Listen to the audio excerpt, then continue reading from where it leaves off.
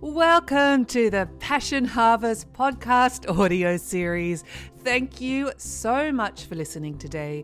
I am Louisa, your host, International Passion Ambassador. If you would like to watch this episode, please head over to our Passion Harvest channel on YouTube. We love taking you on a journey to discover your passions. Thanks for listening. Hello, passionate listeners and watchers. Welcome to Passion Harvest. Thank you so much for listening or watching right now, wherever you are in the world. I'm Louisa, your host, International Passion Ambassador. Today on the show, I have Dr. Jeffrey D. Long. After the death of his father, Dr. Long began what became a lifelong spiritual quest into the nature of life, death, rebirth, and consciousness. Dr. Jeffrey Long is a leading authority in religious pluralism, the many paths to ultimate truth and realization of our oneness. Dr. Long is a professor of religion and Asian studies at Elizabethtown College in Pennsylvania. Dr. Long is the author of 4 books, including A Vision for Hinduism, Jainoism, An Introduction to the Historical Dictionary of Hinduism, and most recently, Hinduism in America, A Convergence of Worlds. In 2018, Dr. Long received the Hindu American Foundation Dharma Seva Award for his work to promote accurate and sensitive portrayals of Hindu traditions in the American education system and media. He has spoken at conferences in India, which His Holiness the Dalai Lama has also talked. Dr. Long has given talks at prestigious venues around the world, including Princeton University, Yale University, the University of Chicago, and 3 presentations in 2019 at the United Nations headquarters in New York. This is his story, and this is his passion. Jeffrey, welcome to Passion Harvest. Thank you very much. Thank you for welcoming me today. I'm really honored that you're on the show, and I can't wait to dive into these subjects. And I've got so many things to discuss with you.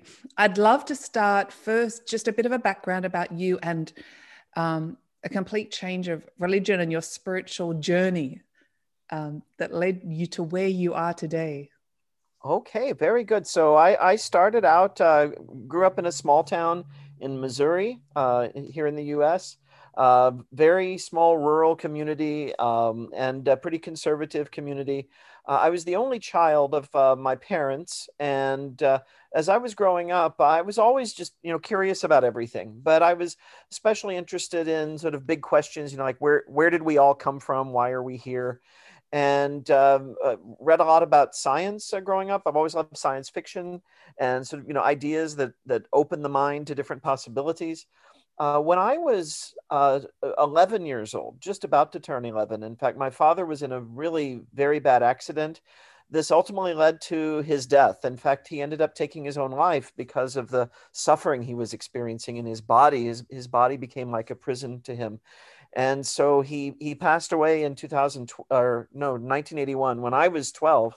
I almost said 2012. When I was 12 years old, he passed away. And this really pushed me even more into a kind of path of journeying and exploring and asking questions. And I was already sort of philosophically minded, but I began thinking an awful lot about the afterlife, what happens after we die, if anything. Why is there so much suffering in the world? If there is such a thing as God, why does God allow or permit or cause these things to happen? And just sort of delving into these big philosophical questions. And I grew up in the Catholic faith, and I wasn't rebellious as such. I was actually pretty devout growing up. But there were certain things from the Christian tradition that I found very comforting and very helpful and very profound. And there were other areas where I felt it was a little limited. And so I thought it was important to expand my search, expand my horizons as much as I could. So I began reading everything I could find about world religions. And the tradition that really kept attracting me was the Hindu tradition.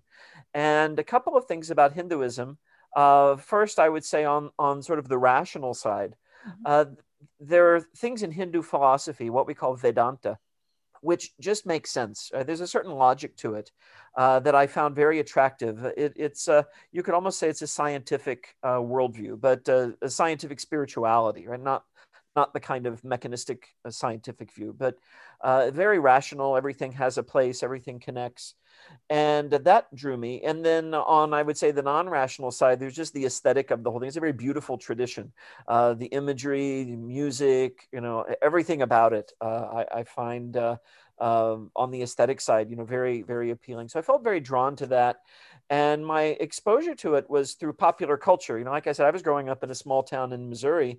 We didn't have a big population of people from India or from anywhere else around the world. There was one Indian family that I got to know very well before I graduated from high school.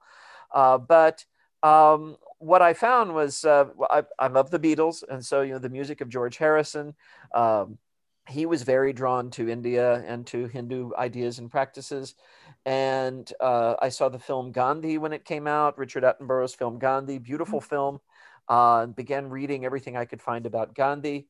And the sort of culminating moment, I think, of this sort of search early on in my life was just a couple of years after my father had passed away. I had already begun reading about Gandhi and reading a few things about spirituality. And I kept seeing references to this text called the Bhagavad Gita. And it was referred to so frequently, I thought this must be a really important text. I'd like to find it. But it was not something that was readily available in my small town. And I went one day with my grandmother to a sale. There was this, in America, we call it a flea market, where people were selling all their old stuff. This was in a church parking lot, actually, the Methodist church parking lot. And I went with my grandmother to help her out, selling things, and also to see if I could find any old science fiction paperbacks or comic books, because you could find those treasures at this kind of event. And I started looking around, and there was a table that had a lot of books and magazines on it. I thought it looked promising. And what I didn't expect was what happened. There was the Bhagavad Gita. It was like sitting right on top of that pile of books. It was like it was waiting for me, And I opened it and I started reading, and everything I found in it sort of fit with the thought process I was already involved with. The big theme of my journey has been the idea of rebirth, sometimes called reincarnation or transmigration. And this idea really appealed to me. There are things about it that I thought just made a lot of sense. And this was not an effect of having studied Hinduism or Buddhism or any tradition where that's affirmed. I was just kind of working out ideas in my mind. And when I opened the Bhagavad Gita, it was an illustrated version. It was actually the one that is produced by ISKCON, the Hare Krishnas, the International Society for Krishna Consciousness. And I opened the first page I opened it to, there was this illustration of a man who had died, and he's surrounded by his family, and they're all in mourning.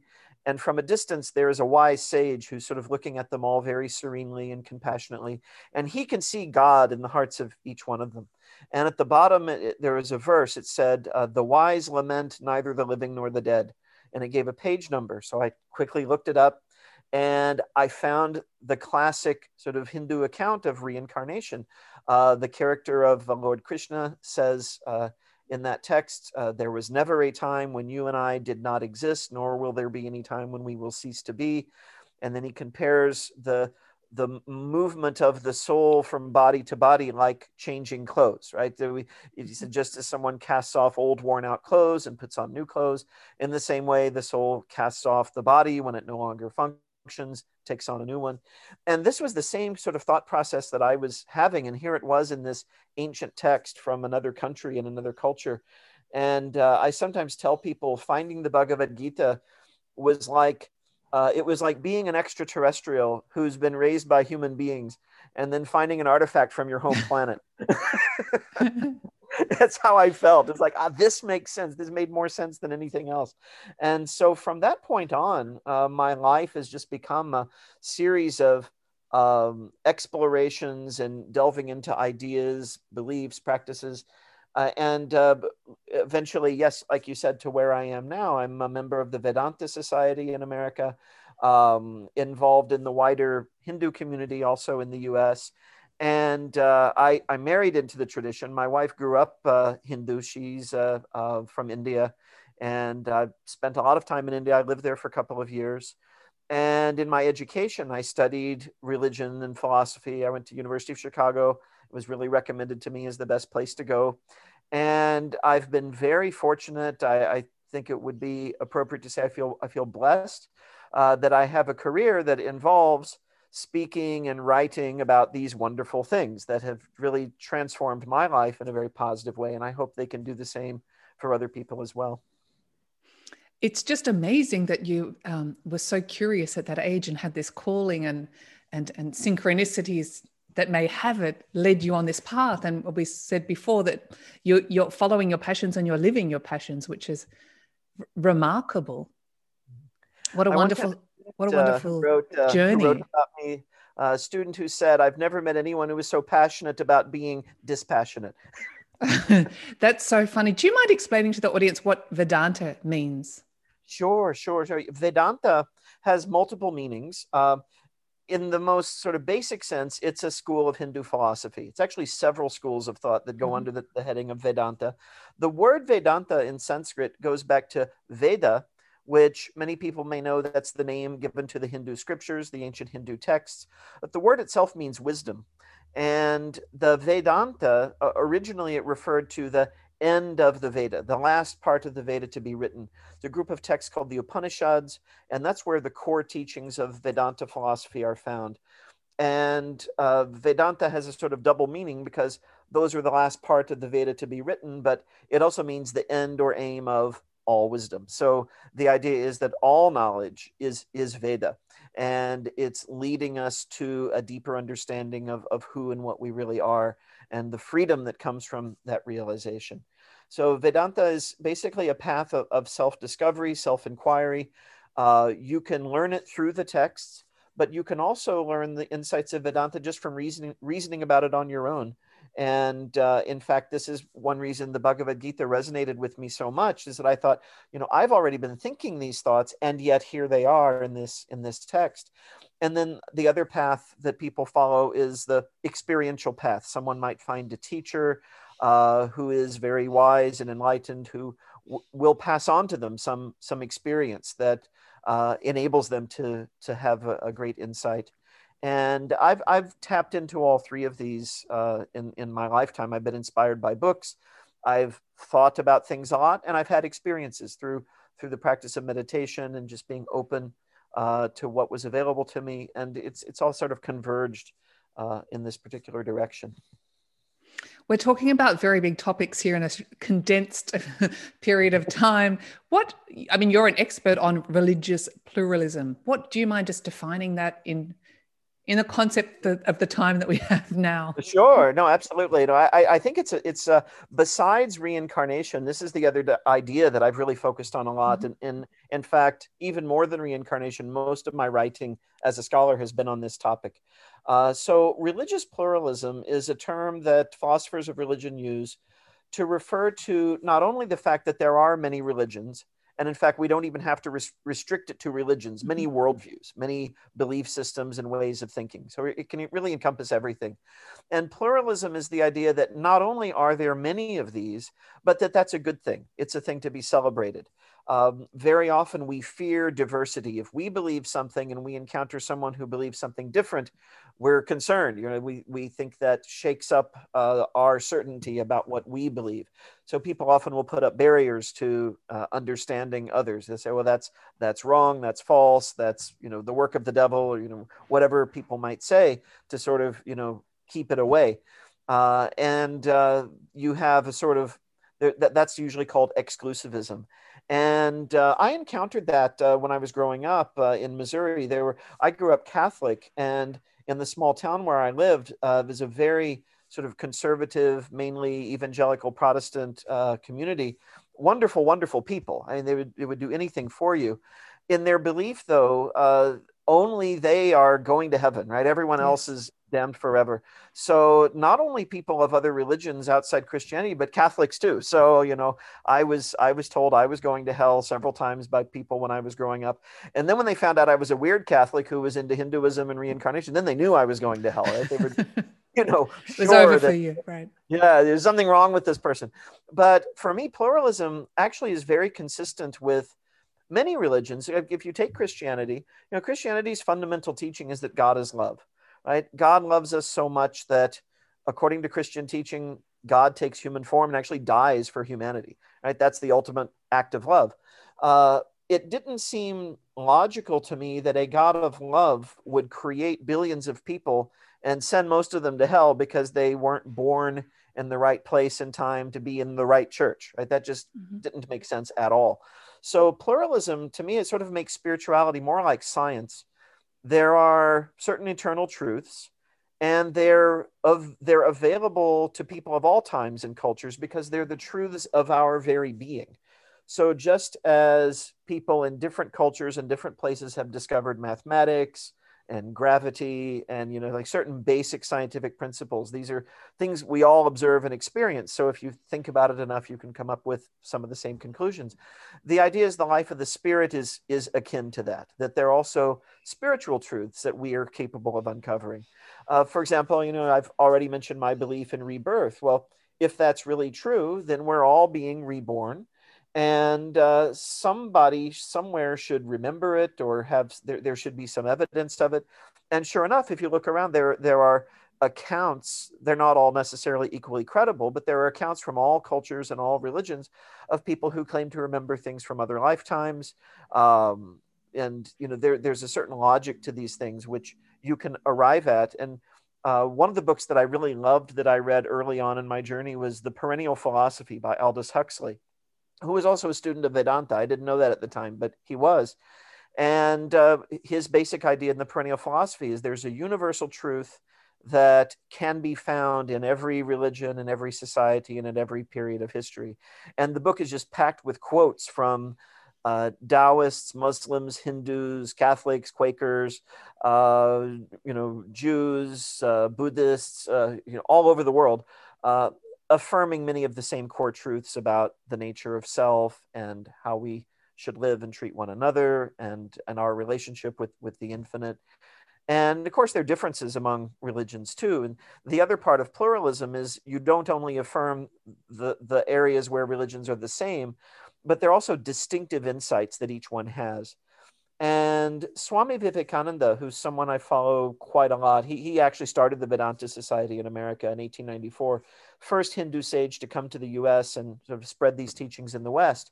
He said the religions are not contradictory, they're complementary. And he says, if you look at the heart of each tradition, there's one great idea that is its core. So like with Christianity, it's love. With Islam, it's brotherhood and equality. With Hinduism, it's oneness, right? With Buddhism, it's the impermanence of the material world. These are not incompatible ideas. You could incorporate all of them into a sort of a meta view of reality. And so pluralism promotes dialogue and greater understanding, where we all come from our particular perspectives and backgrounds and share knowledge and see if we can integrate it in some way. It's a great concept, and there's many paths to oneness, really. Yes. I like that you spoke when you were looking at the Bhagavad Gita before. Krishna explained that reincarnation is basically like changing clothes. That I'm going to ask you the question: why reincarnation, and why do we keep coming back, and why are we here? More big questions for you.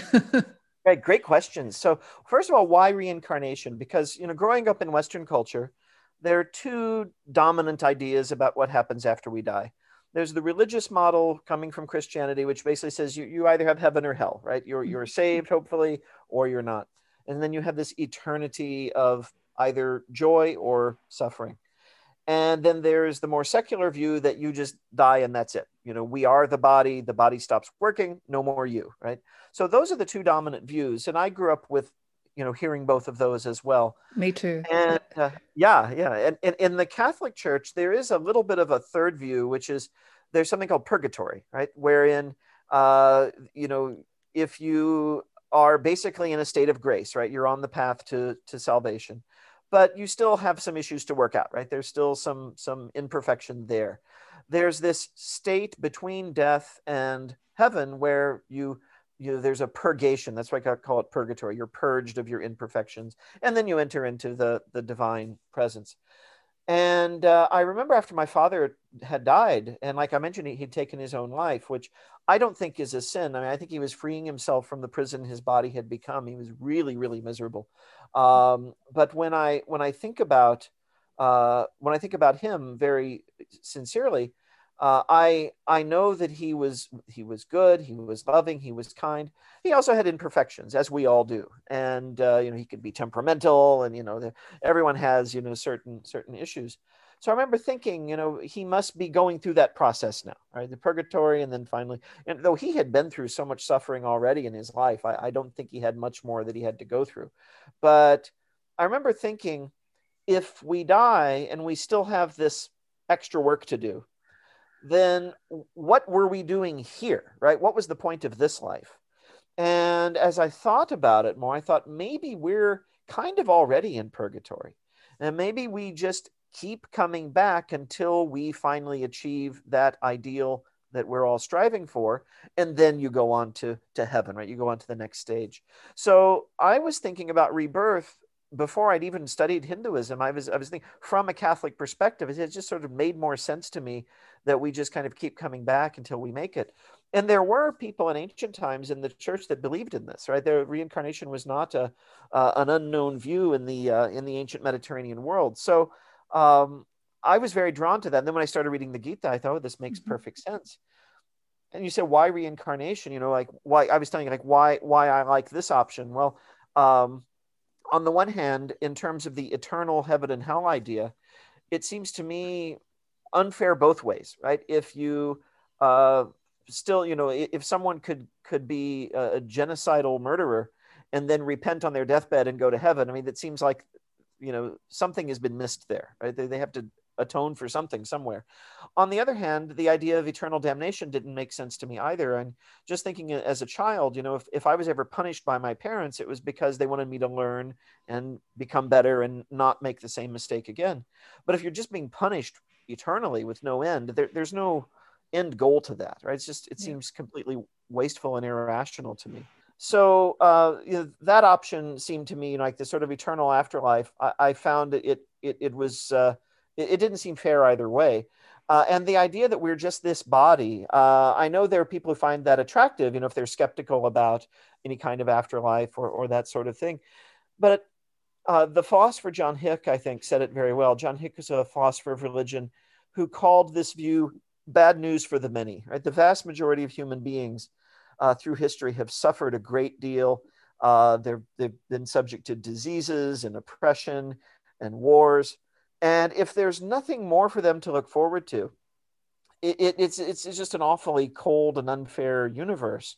Now, maybe we live in a cold and unfair universe, but it seems to me that the evidence is not so overwhelming that there cannot be an afterlife that we're forced to that conclusion. In other words, I think that we have, to again quote Hick, the right to believe, right? The right to say that, no, as long as it's not been sort of absolutely refuted by science or by our other knowledge, it's certainly possible to say that, there are things about us that science does not yet know. And there are insights from sages around the world saying, yes, there's a soul. Yes, we are not just this body. And then we have our own just personal sense of that, right? I have had, I don't claim to have vivid past life memories, but I have this feeling of being more than just this and more than just what this life accounts for. I had this sense of connection that goes back much further. And so with all of that, the idea of rebirth seemed to me to be the best of both worlds, right? It seemed to, to be scientific in a sort of very broad sense of the word, rational, logical, because what you experience is the result of whatever you yourself have done or chosen, right? What we call karma. And that at the same time, you have these sort of endless, potentially limitless second chances to improve and become better. So I think I find it a very inspirational way of thinking. So I'm drawn to that. Now, there's another sort of version of the question of why reincarnation is, within the worldview that I'm describing, why reincarnation at all, right? Why is this happening? And this is really kind of another way of asking the question of why is there a universe at all? Why are we here? Why are we here? Why did the infinite one that the scriptures tell us is infinite being, consciousness, and bliss, why did it become this universe of limited beings like ourselves? And there are many answers to this question. I think there's no single answer that one finds. The answer that I'm most attracted to is the idea that in order for the infinite to really be that infinite and perfect being that it is, it had to experience imperfection, right? That learning something new for the first time, for example, is a more joyful experience than if you just always knew it, right? If we experience things forever and ever, we sort of take them for granted. So to, in a way, almost deliberately forget itself and come into this world and having to learn all of it anew is a way of really experiencing what reality is in its true fullness, so that it could truly be an infinite bliss and not a more limited one. In other words, for infinite bliss, you need to experience finitude and suffering and death and disappointment and all of these things that so they're all necessary, but they're steps toward realizing who and what we really are. And so this is how I understand. There are other answers that are given sometimes in the traditions. In Hinduism, they'll sometimes say that this is God's lila, right? God is sort of playing, just enjoying being all these many beings. I think that's valid. Another answer that I really like, that a nun in the Vedanta tradition once said, I heard her say to someone, someone asked, why did the infinite become this world? And she said, well, practice very diligently and meditate, and you will know why you became this world, right? Because we are ourselves the infinite. It is within us. And so it was an encouragement to, go back and practice and delve into the path and find out the answer for ourselves. So I think there's some truth to all of those.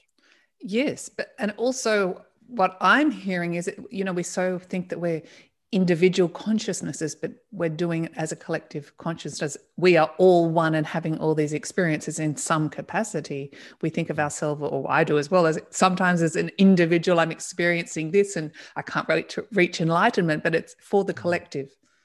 That's right. That's right. And both experiences are necessary, because we need to know what it's like to be an individual to then know why we need the whole, right? Why we need the rest.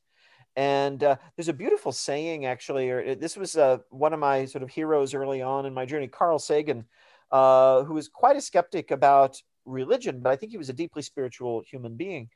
And he said, we are a way for the cosmos to know itself, right? That it's through our experiences that the universal reality is experiencing. Now, he was thinking sort of in terms of evolution and, that the cosmos has evolved conscious beings like ourselves.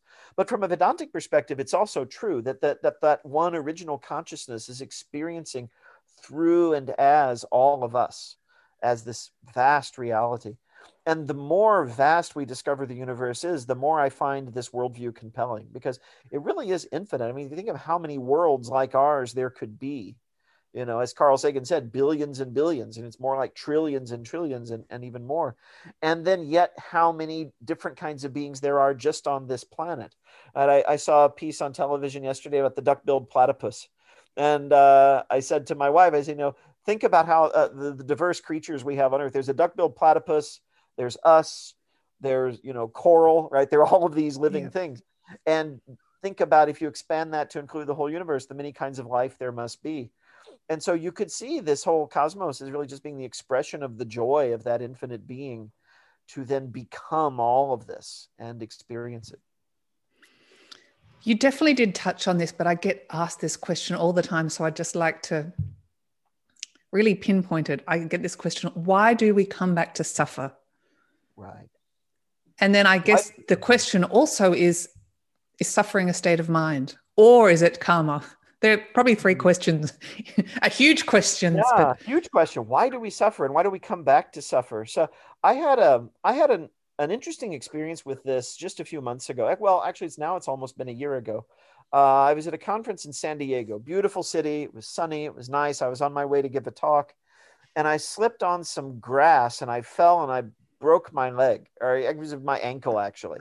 So I broke my foot was sticking off 90 degrees from how it's supposed to be. Yeah, it was very unpleasant. Sorry. So I was lying on the ground. Yeah, thank you. I was lying on the ground, and I used my cell phone to call for the ambulance. The ambulance came, and it was painful, but I was glad that if I had to have this experience, it was after I've been practicing Vedanta for a number of years. I'm practicing meditation. So I was able to tune the pain out to a great extent. I sort of visualized that the pain was happening in a distant star system somewhere far away, and I was just observing it through a telescope, right?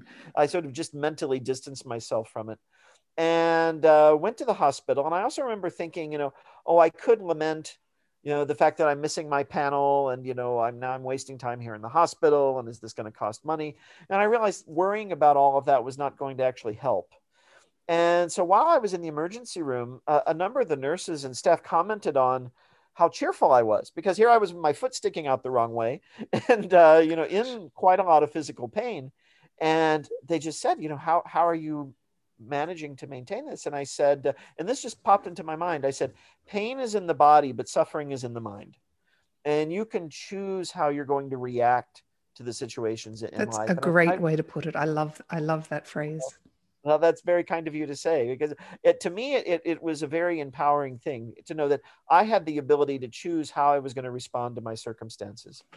So, and people sometimes think the spiritual life is going to take away all of life's difficulties, but it really doesn't. It makes it easier to deal with them, right? It makes it easier. It gives you a narrative.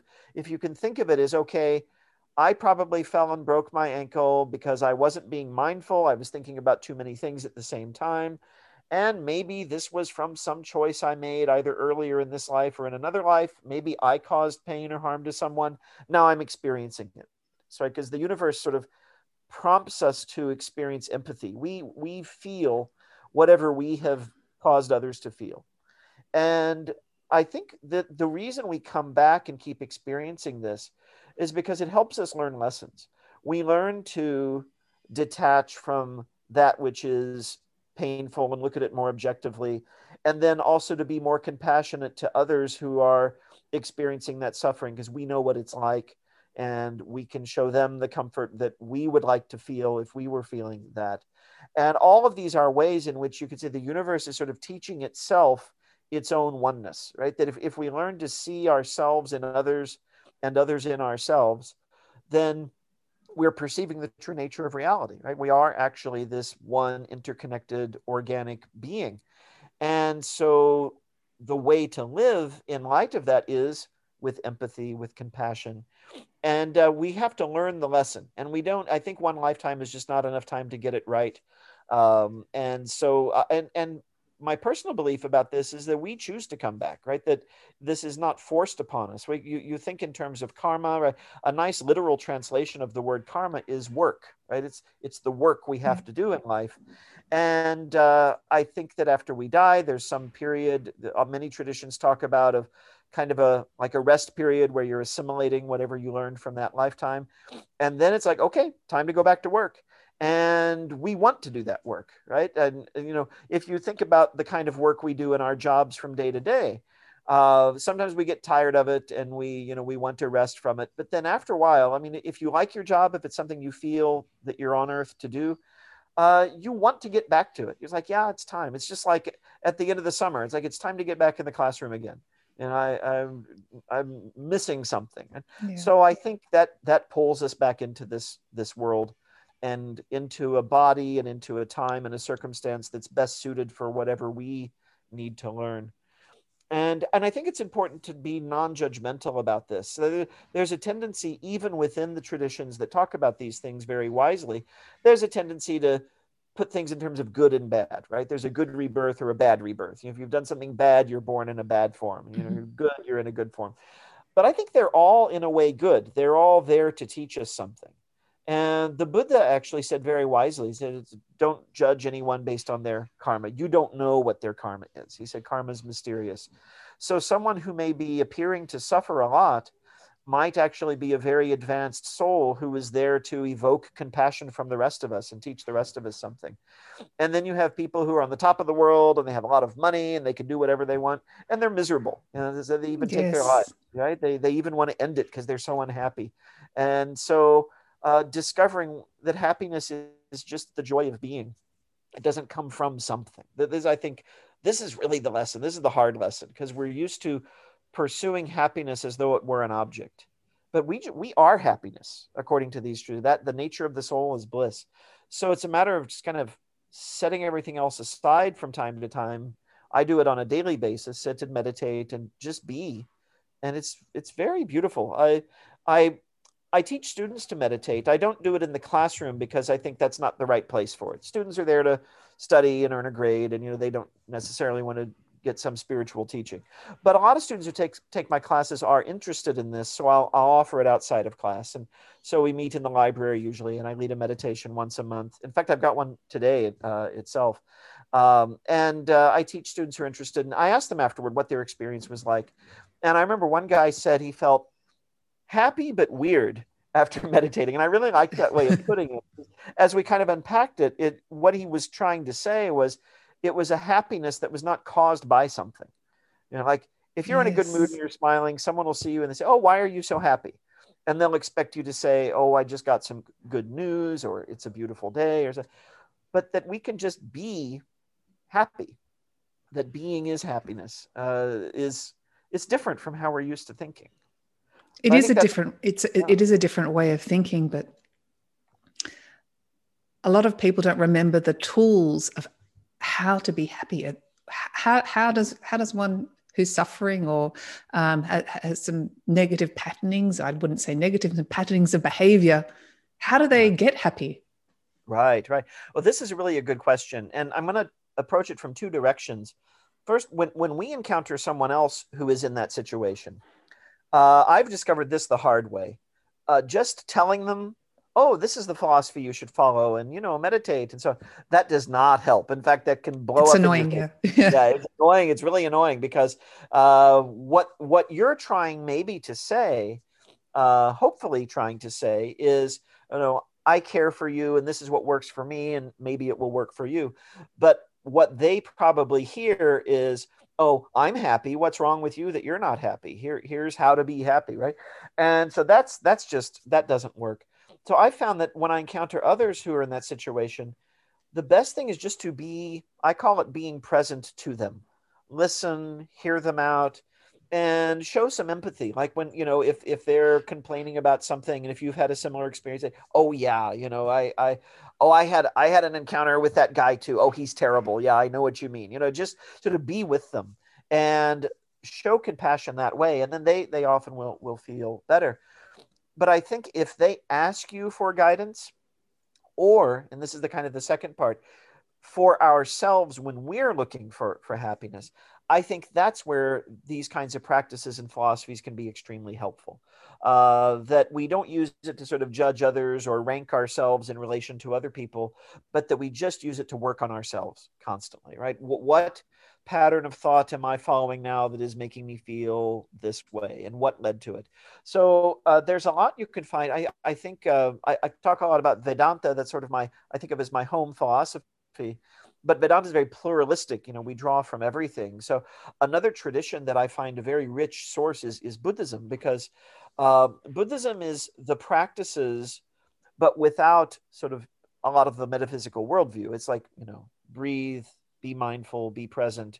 And I think a lot of that is extremely helpful. And I think people are picking up on it, even who are not practicing Buddhists, but they're picking up on mindfulness and meditation just because it works, right? This is sort of what I mean when I say these things are scientific. You can try them out. And so breathing, putting focus on the breath, and then withdrawing attention from whatever it is that's troubling you. And then as thoughts arise, just watch them, right? Don't pursue them, but just watch them arise. And you'll gradually see the pattern of what makes you, as people say, pushes your buttons, right? You sort of see where all the buttons are and why are they there and what led to that. And then you can start undoing all of that and redoing it in a way that you want it to be. I think if I had broken my foot, 20 years ago, I would not have been the cheerful person in the emergency room that I was 1 year ago, because this all takes practice. It takes lots and lots of practice and constant work. And, I can give a talk on these things and we can have a wonderful conversation. And then I go and get in my car and someone pulls in front of me and I'm angry. And, it's like right back into the old materialistic mindsets. You just have to constantly remind ourselves, what we're here for is finding that deeper harmony and oneness and connection. And that's so true. What I found as well, I mean, we live in an instantaneous world. I generally want everything straight away as well. But it is practice. You know, it's a way of being and doing that practice, Mhm. and it does take time. And I love what you said about happiness. It's not an external thing you can achieve. It's not a career. Not a goal. It just is a way of being. I think that was Mhm. such a beautiful way to put it. I'd also like to talk just briefly on your idea of, I have heard you speak about this, relationships or marriage. Hmm, hmm, hmm.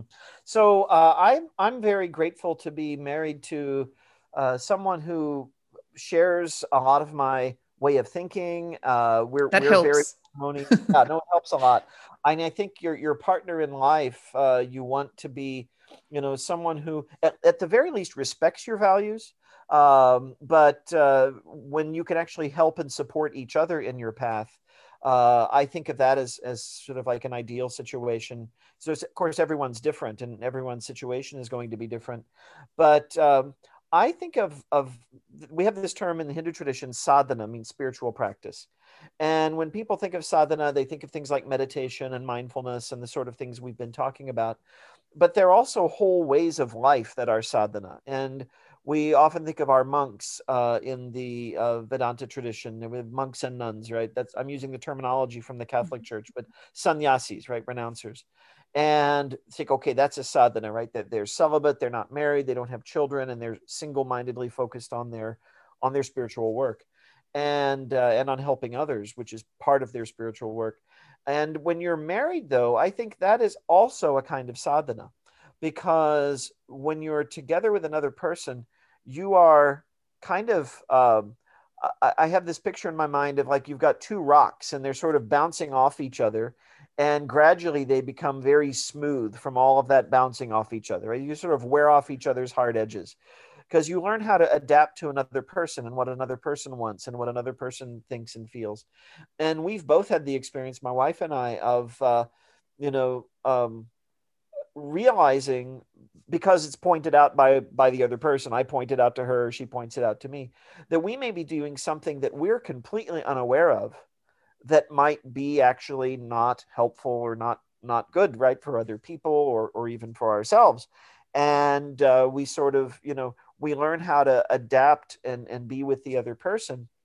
And it's and of course what makes that work is if you really love the other person and you really much rather be with them than with no one or with anyone else, then you say, okay, so if I want that to be, then I need to also adapt to certain things, right? Because there's certain things about me, there's certain things about her that are just basic to who we are, right? There's just, we wouldn't be us without those things.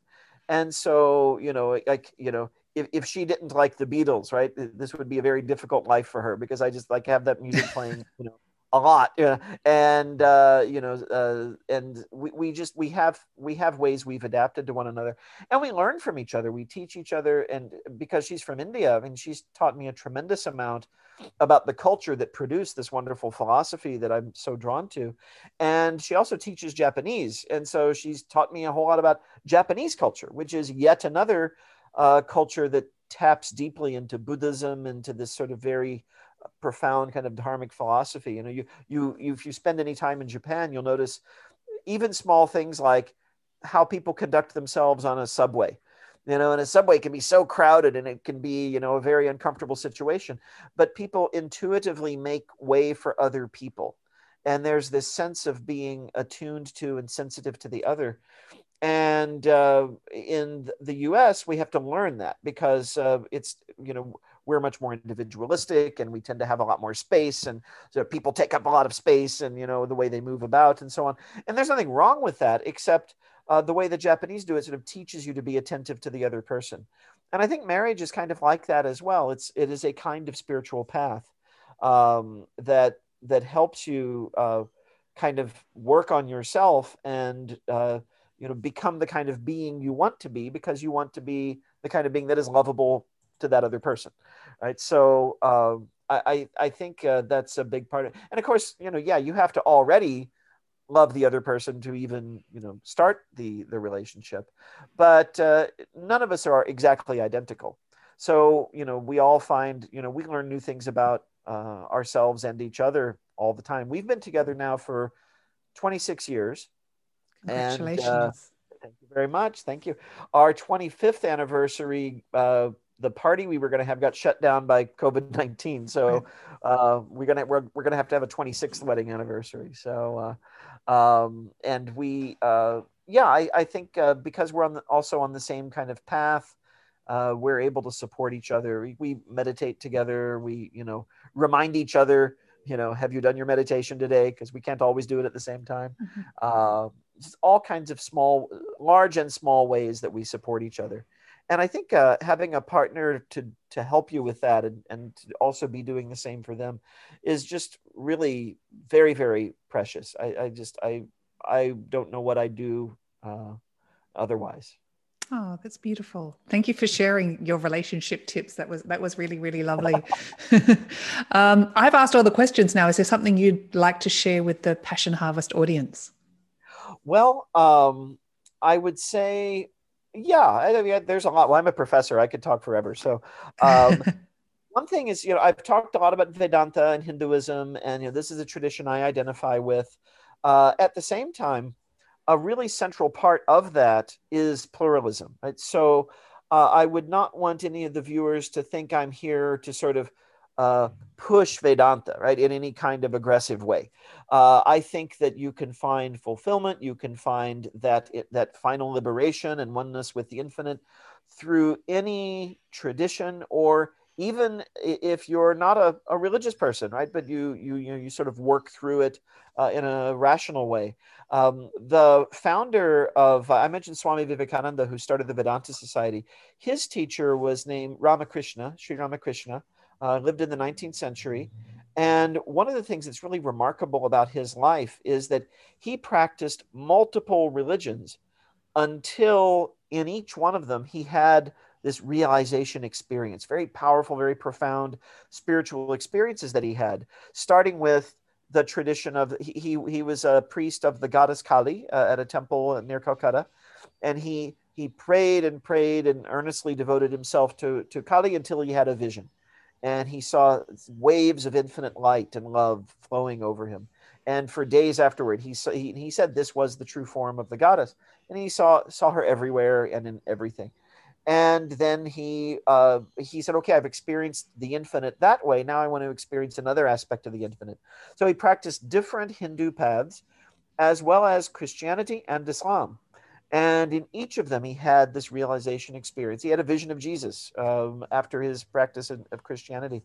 And so what we believe in the Vedanta Society is that he empirically demonstrated that it's possible to reach God through many different paths. And you don't even have to use the word God if you don't want to, right? The infinite, the consciousness of the universe, however we want to refer to that. And so I like Vedanta. I'm drawn to it because it sort of enables one to pull all of this together in a way that I find very logical and compelling. But that's me. Someone else might find Buddhism more appealing. Someone else might find Christianity more appealing. Someone might find Islam more appealing, or existentialism more appealing. And I think these are all vantage points from which we can advance to the highest knowledge. So I would not want to be seen as just sort of exclusively promoting one thing. And in fact, I tell my students at the start of each semester, I say, okay, you're taking a religious studies course. Some of you are probably nervous. Does this mean is it like Sunday school, or, am I going to be preaching at you? And I say, it's against my religion to try to convert you to my religion. So that makes everyone sort of calm down very quickly. And what I really love is just being able to draw from many traditions, many perspectives. So I guess that's something else. That would be my little soapbox, I would say. Well, thank you for sharing that. And that's a really educated view, taking, the best pieces from all religions, thinking outside of the box and being curious. It's the only way to be. I really think so. In fact, I just thought of one more thing I'd like to share if we have time. So I mentioned my father took his own life when I was 12. This was as a consequence of injuries that he had suffered and just how much that it had affected him. The evening, it was June 28th, 1981. And so I was 12 years old then. It was about 6 o'clock in the evening. We just had our evening meal, and I went to go play at a friend's house. And I wasn't thinking anything. I just spontaneously said, "I love you, Dad." He said, I love you too, son. And I left and I went to play at my friend's house. I came back about 8:30, 2.5 hours later, and he had died in that time. Oh. And I'm always grateful that the last words I spoke to him were loving, right? We said, I love you to each other. What if I'd been angry with him? What if we'd had an argument about something? I slammed the door or even told him I hated him or something like that, and then never saw him again, right? That would just, that would have destroyed me. Yeah. And so in the Dhammapada, in the Buddhist scriptures, there's a saying that for one who's mindful of death, there is no hatred or enmity. And I remember for a long time thinking, what's the connection between death and hatred? And then I realized, yeah, if you're mindful, if you know that each moment could be the last, that every interaction you have with a person could be the last. Yes, we believe in rebirth, and maybe we'll all meet again in some other form, but we won't remember, right, that this moment is unique and precious. And what if this is the last moment? So I really strive to end all my interactions with people in a pleasant way, as much as possible. And again, it's hard with some people. It's just they don't let you do that. But I find that's very rare. Most people want to get along. What a wonderful message to end the show on. It really is. So. Thank you. Dr. Jeffrey Long, thank you so much for being on Passion Harvest. It's been so insightful, and I can't wait to re-listen to the show. Very kind of you for having me. I've enjoyed our conversation. It was very nice to meet you. Nice to meet you too. That is the end of our Passionate episode. Thank you so much for listening, and please subscribe, leave a review, tell your friends, and spread the passion. As always, every day may you be more and more passionate.